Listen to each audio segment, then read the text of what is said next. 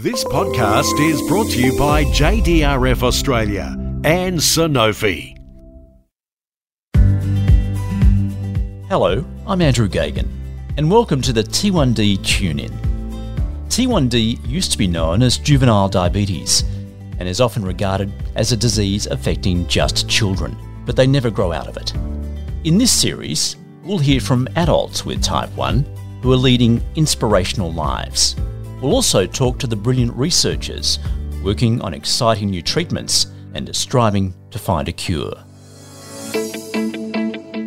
In this episode, we meet an Adelaide mental health nurse who uses her diabetes as motivation. She's an epic fundraiser, setting herself challenges most people wouldn't even contemplate, and in the process, raising tens of thousands of dollars for type 1 diabetes research. I was hobbling for 40-odd kilometres a day, most of it spent in tears.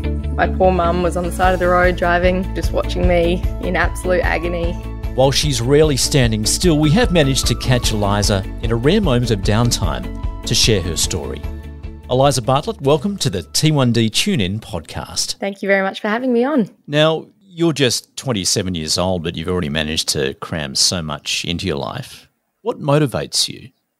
I like to say being diagnosed with type 1 diabetes at the age of 9 has always been a massive motivator for me to push myself and to prove to other people that having a diagnosis of type 1 diabetes isn't something that's going to hold me back in any dream or goal that I've ever had.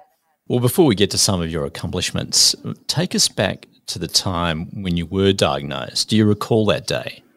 I recall it like it was just yesterday, really. It was not long after my 9th birthday. I was quite young, thought I had the world ahead of me, which I did, and I just started to have a few symptoms, drinking lots of water, going to the toilet, being really fatigued. And it wasn't until I had a netball game and I had asked for a quarter off and my mum was the coach, and that was very unlike me. I hate having any time off a sporting field or court, and that was the final straw for mum to take me straight to the GP after the game, and it was then that I was diagnosed with type 1 diabetes. Did you understand what that meant? I mean, 9 is obviously still a very young age. Did you and your parents understand what it all meant? Not really. I guess as a 9-year-old, even to this day now, you hear a lot about diabetes in the news, and I was instantly thinking that I'd eaten too much sugar because that's the way the media portrays the word diabetes. So I'd cooked honey crackers the day before and I was almost blaming myself for having too much sugar and not being healthy, whereas I was a very athletic, healthy kid, and at the time I weighed 21 kilos because I'd lost so much weight for having diabetes. But that was just the way that I guess society sometimes portrays that word, and it was a huge shock because no one in the family had ever lived with type 1 diabetes, so I was the first, and it was definitely a massive learning curve at the start. Were the people around you, not just family and friends, but the broader people you mixed with, were they understanding? Definitely. I'm very lucky to have, well, like you said, not just family and friends, but my school at the time, definitely people in the diabetes community. I had so much support, and I was pretty eager to learn everything about it, and I did. And through that, I had the support of everyone to get me through and to live a pretty positive life despite having this diagnosis. Do you still deal with misconceptions, do you think? Obviously, back then, people might have said, well, yeah, you got this because you ate too much sugar. Do you still get that? Definitely. I think there's still not enough awareness in the general community about type 1 diabetes. I still get told what I can and can't eat by people that aren't really educated in the area. I get very frustrated. People continued to tell my parents while I was growing up that they must have fed me too much food as a kid. It's an ongoing battle, but something that I thrive. I love educating people, and people are often, when you engage in a positive way, they're pretty willing to learn, and that's something that I guess I've made myself quite educated so I can tell these people about what type 1 diabetes really is, and hopefully they can learn from and pass on to someone else as well.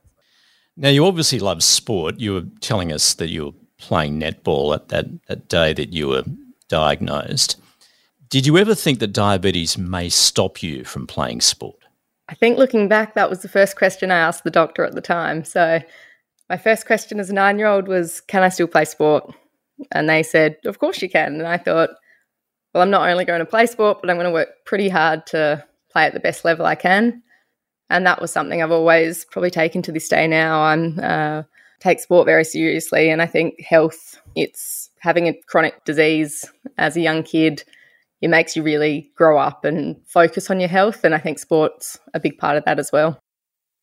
So, Eliza, you told us how seriously you take sport. In fact, you played underage state cricket. Now, that's a game where you can spend hour upon hour out in the middle under a hot sun. How challenging is it to play competitive sport and keep your levels under control?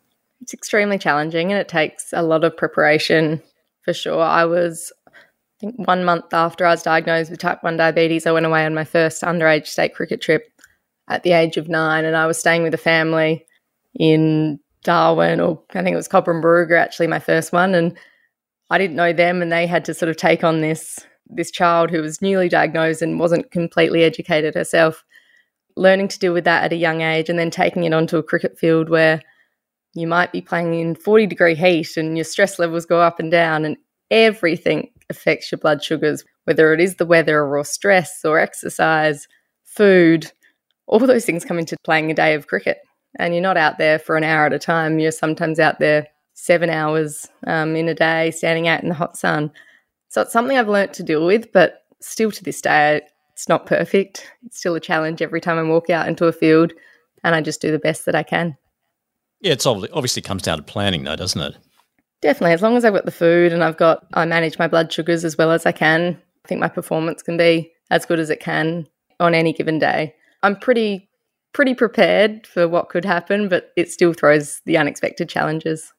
So as well as being very active, as a teenager you would have been dealing with adolescence, of course. How did you manage your levels at that time? Certainly. I think that's one of the most challenging times with type 1 diabetes is going through puberty and all the hormones and everything that comes with it just throws everything out of control. It was a very challenging time, and I just made sure I had the support around me of not only my medical team but my family and friends, and I got through it. Luckily, touch wood, it was a good time for me. I managed to deal with the stresses of school and growing up and all the things outside of school that can often be stressful in those years, and I got through it with relatively, I guess, stress-free, and diabetes was well under control at that time. Do you suffer from hypos? Certainly. I think anyone with diabetes has had their fair share, but I did go through a stage in my late teens, early 20s that I wasn't waking up from hypos overnight. So often I'd be found by my family unconscious in bed or not turn up to work, and have luckily supportive friends or bosses that would ring my family to make sure I was okay, and they would find me often unconscious, which was really scary for not only me but the entire family. Making sure that I was alive each morning is something as a 18, 20-year-old that you don't expect to have that fear every night that you're going to bed, and that's something I had to learn to deal with at the time, and it was certainly really scary. And I was traveling a lot on my own over those years. I spent time in places even like Mexico solely on my own, traveling as an 18-year-old and having those things in the background as well. But like I said, I had the support around me, and thankfully to this day I now wake up to those hypos, and it's not something that worries me as much, and the technology is there to support that as well, whereas at the time we didn't have CGMs, we didn't have that technology that has a little bit of that safety net. It's still obviously a worry. It doesn't stop you having those hypos, but it can alert people, which is a godsend. So, Eliza, when you finished school, what did you do? So I took a year off straight after school. I travelled to America and worked at a summer camp before I started uni. So I spent 6 months travelling on my own all around the US, Mexico. I worked at a summer camp and taught riflery, a very American thing, and some high ropes courses and quite dangerous activities for kids, but it was an amazing experience. I then came back and got straight into studying nursing, which is something I wanted to do from day one of being diagnosed with type 1 diabetes. So that was definitely a career path that I would say, having diabetes and that interest in health from such a young age sort of has driven my career to this day. Yeah, you're obviously extremely independent and an adventurer at the same time. Now, at 20, you decided to go for a walk. But this wasn't a walk down to the shop. This was more of a Forrest Gump type of walk. Tell us what you did. Yeah, so it all happened by me waking up one morning and strolling into the kitchen and telling my mum that I wanted to walk to Melbourne as a fundraiser. And instantly I got shut down by everyone. Everyone said, "Oh, it's a stupid idea. Don't do that. You won't do it." And that's what drives me. I'm very competitive. So if someone tells me not to do something, I'll make sure I go out and do it. And I had a lot of support in the end, but I think people tried to talk me out of it. So I took off not long after my 21st birthday. I started walking from the Adelaide Oval, and 20 days later I arrived with a lot of injuries, a lot of pain, but arrived at the MCG to watch the Crows play. So the Crows are my AFL team. Unfortunately, they lost on the day, but getting there was a huge achievement, and I raised over $25,000 in that walk. So it made every step of pain worthwhile. And where did that money go to? So that went directly to JDRF research. I guess my ultimate goal is to find a cure, and for me, ideally, even a prevention as well. Now, your achievement did come at a cost. In fact, you needed surgery after the walk. I did. So from day 4, I had stress fractures, torn tendons, blisters, about 10 blisters, which were the size of 50-cent coins, that needed debridement, I think on about day 8 at a local hospital. I was in a fair bit of pain. Didn't get much sleep with just throbbing feet, but I was lucky to see a physio midway through who said, "Look, you'll make it. You'll be suffering. You'll be in a lot of pain. But if you're determined enough to get there, you won't do lifelong damage. So go for it." So I was hobbling for 40-odd kilometres a day, most of it spent in tears. My poor mum was on the side of the road driving a support vehicle, just watching me in absolute agony. But like I said, it was well worth it, and I wouldn't take any of that back now. Okay, Eliza, you obviously love to walk, because last year you set yourself an even bigger challenge. Tell us what you did. After my first walk, I think everyone around me knew that they had to support me and that I wasn't going to hold back when I came up with a plan. So I had planned to do a 6-month walk, which happened to be, in the end, almost 4,300 kilometres across Europe and the UK. So I started in southern Italy in a small little town called Brindisi, and then I walked through the entirety of Italy, Switzerland, France, England, and then finished in northern Scotland. And how much did you raise? I ended up raising just over $80,000, which I was absolutely blown away by the support that I received for that. It was well worth the many days of pain again, and I couldn't have asked for a better outcome, really. My goal was around that mark, and to reach it, I was proud of everything I'd done, but also so happy that people are willing to support me and the cause of JDRF and type 1 diabetes that I'm so passionate about. Now, you did this by yourself. Did you have any support there? Just tell us some of the highs and lows you went through. No, so I was entirely on my own. So I took off from Adelaide, flew straight into Brindisi with a couple of stopovers, and just set off the next morning. So I think I arrived at 6 p.m. at night there, and I set off with a backpack, 22 kilos on my back, most of which was medical supplies. And I just walked for 170 odd days, getting some very testing moments, some tough weather. I had to deal with flooding, snow, aggressive animals, people. It was many challenges that I never expected I'd be coming across, and not things that you can really plan for. Being chased by a herd of cows, or wild dogs biting your gear and trying to attack you, to people trying to get me in the back of their car as I'm walking along a highway.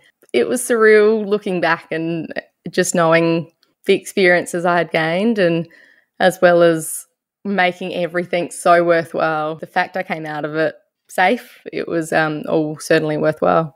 You told us earlier about that fear of having hypos, that, on numerous occasions you woke up in a coma. How did that play out when you were by yourself, pushing your body to the limit? in a foreign place? It was very scary. From the food that I wasn't used to the amount of activity I was doing, the stress I was under, I was certainly quite concerned with how that would all play out. I couldn't afford continuous glucose monitoring. It's a very expensive thing to have when you're not under 21 or not on a healthcare card.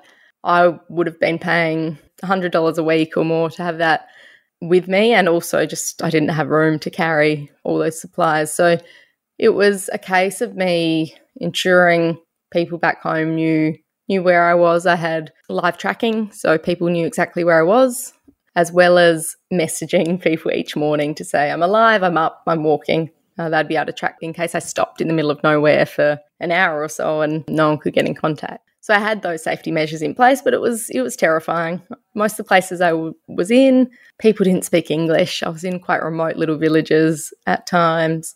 I tried to ask for help to try to find accommodation and things, and I couldn't get that help. So I was worried that if I was having a major health issue, there weren't hospitals around, there weren't many medical places or people that could even support me. So it was a very scary time. Eliza, I know you don't have a family history of diabetes, but you are concerned about your sister. Why is that? So my sister has been tested for the antibodies, and I believe there's about five or six antibodies that you can have, and she has, I think, at least 5 of them. So she has been told that she's practically 100% chance of being diagnosed in the future. She's currently 30, so she's lived most of her life, obviously, to this age, and we hope that continues without type 1. But it's something that I'd hate to see someone I love so much be diagnosed. I guess she would have the education, she'd have the support of the family. We're all aware of what it is, but it's not something I'd wish on my worst enemy, let alone my sister. Do you have confidence, though, in what support you do have, particularly from technology? You spoke about CGMs, but obviously that's expensive for many, including yourself. I know you're very interested in diabetes dogs. Tell us about that. Certainly. So I recently was part of the news, but I got to go out and visit some little diabetes dogs in training. So support dogs that can try to wake you up if you're about to have a hypo. They can react if you're out during the day and your blood sugars are dropping. They can also do things like bring you your hypo treatment. They can ring an ambulance if you're not responsive.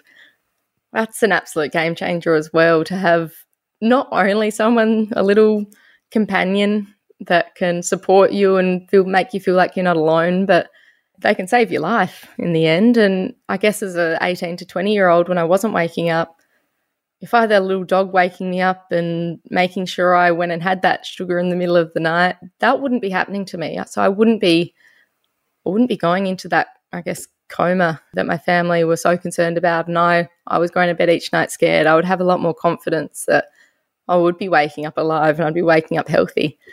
So they're a cute little fluffy dog that can be my best mate as well, then what's better than that? Yeah, you get the best of both worlds. Eliza, what's the future hold? Obviously, COVID has curtailed your walks for now, but do you have another one planned? It's a question I get asked a lot. So it's a very addictive thing. I'm not a walker, so I've never enjoyed walking, which is a funny thing, I guess, to say when I've sort of walked 5,000 kilometres for charity, but it's something I'll look into in the future, but it might not be a walk. It might be something completely different. I think my feet wouldn't let me do another walk. I think at this age I've got other plans and goals with my career and family. I'll never stop fundraising or supporting JDRF.